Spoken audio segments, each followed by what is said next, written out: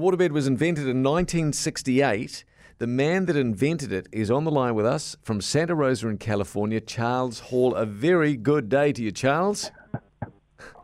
Hello. G'day. Good to talk to you. Oh, mate, it is honestly, we've been so excited to talk to you. Where did the idea, it ended up being a $2 billion industry. Where did the idea for the waterbed come from, Charles? I was a graduate student in San Francisco and studying design, and it was the weird, eclectic time in San Francisco, Summer of Love, and all the other stuff that was going on, and people tend to look at things unconventionally, and I decided that I wanted to design a different piece of furniture, which started as a kind of a Jell-O-filled chair. Yeah, it was a bit too heavy to move around and a bit too expensive for me to go and get enough Jell-O for a bed. But I decided the most important piece of furniture was your bed anyway. You spent the most time there. Mm-hmm. So the bed became a waterbed and evolved over the years into a much more refined product than the first one. Yeah. The first ones were very wavy, and they were anything with water in it was called a waterbed. But the original concept that I patented was a water mattress inside of a containing frame with a heater. Otherwise, it wasn't any good if it was just a bag of water. Yeah. Obviously, Charles, in the 70s and 80s, the waterbed had a bit of a provocative reputation. Were you amused by that? Yes, I was. And where did that come from? The idea, I mean, we were talking about the New Zealand ones at least, Charles, and they started with the crushed velvet, and some of them had sort of like dim lighting and the sort of overhead bulkhead thing from the bed. Was that your idea to do the sort of the sexy Hugh Hefner Boogie Nights kind of look? The Boogie Nights look evolved on its own. However, you must look at it and you say, oh, this undulating thing. Think of the possibilities. Right. And it was moving back and forth and wiggling and all that sort of stuff, and people would come up with their own plan when they looked at it. And so you've got an idea to bring the waterbed back, because they seem to, for the most part, have disappeared. Well, for the most part, they have disappeared a bit in the U.S. too. But the original concept evolved a lot from the early stages to a pretty sophisticated product that had no motion to it. It was waveless, but it had the support and the comfort that people were looking for in a bed. And the thing that people don't realize is that waterbeds really changed the bedding industry in the United States and all over the world, because people quit looking for a bunch of inner springs that were hard, and firmer is better was a story they were telling then.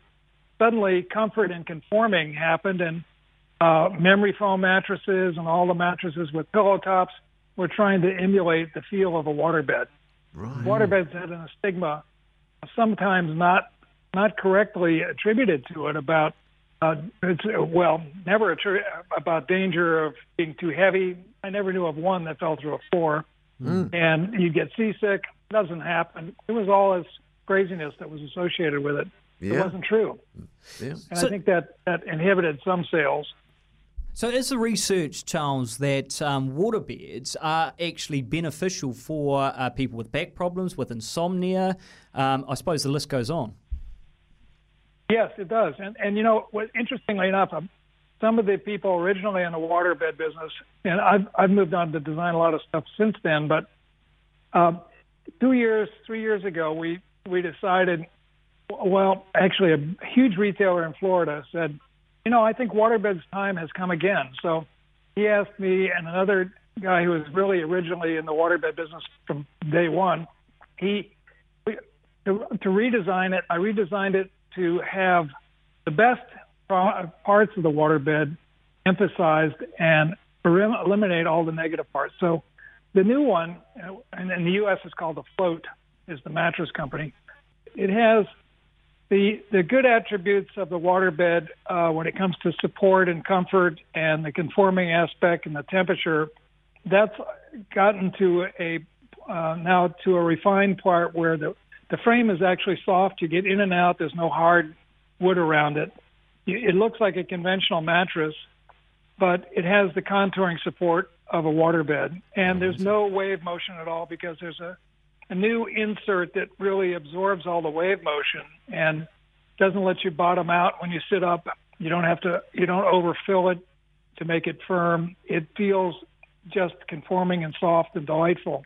Anybody that's had a waterbed will totally relate to what you're saying, the bottoming out, etc., etc. Last thing before we let you go, Charles, there's been so many urban myths about the waterbed over the years, but I did hear a number of people had died in them because they'd basically got hypothermia and frozen when there was a power cut and the heating.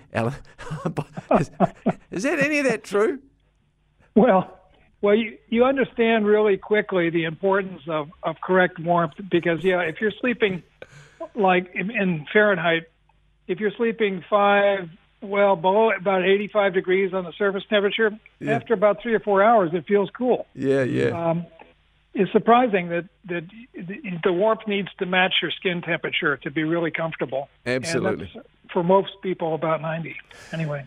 Charles, it has been fascinating to talk to you, and congratulations on your invention way back in the 60s. I'm presuming you're a multi-gazillionaire now. You're living in the Bahamas, and you've got a big-ass waterbed yourself. I have 3 waterbeds, actually, and I sleep on one every night. Brilliant. Good man. I do love them. Oh, good on you. Well, lovely to talk to you, and thanks so much for making time for us. Thanks, Charles. Charles Hall, live from Santa Rosa, the inventor of the waterbed. God, it brings back memories, man. What a treat, talking to the founder of the waterbed.